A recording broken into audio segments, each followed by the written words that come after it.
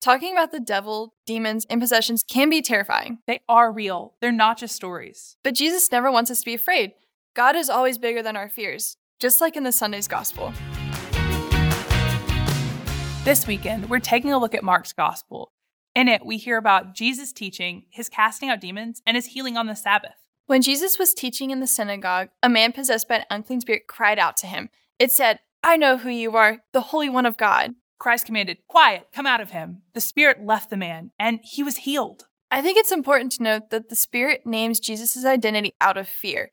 It realizes his divinity and power. This is totally different from Peter acknowledging Jesus as the Messiah later on in the Gospel of Mark.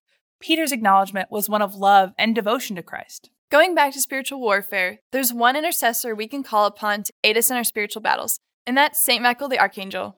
Christian tradition gives St. Michael 4 offices, one of which is to fight against Satan. Your challenge is to pray the prayer to St. Michael the Archangel anytime you feel tempted this week. And we'll see you next time. Bye.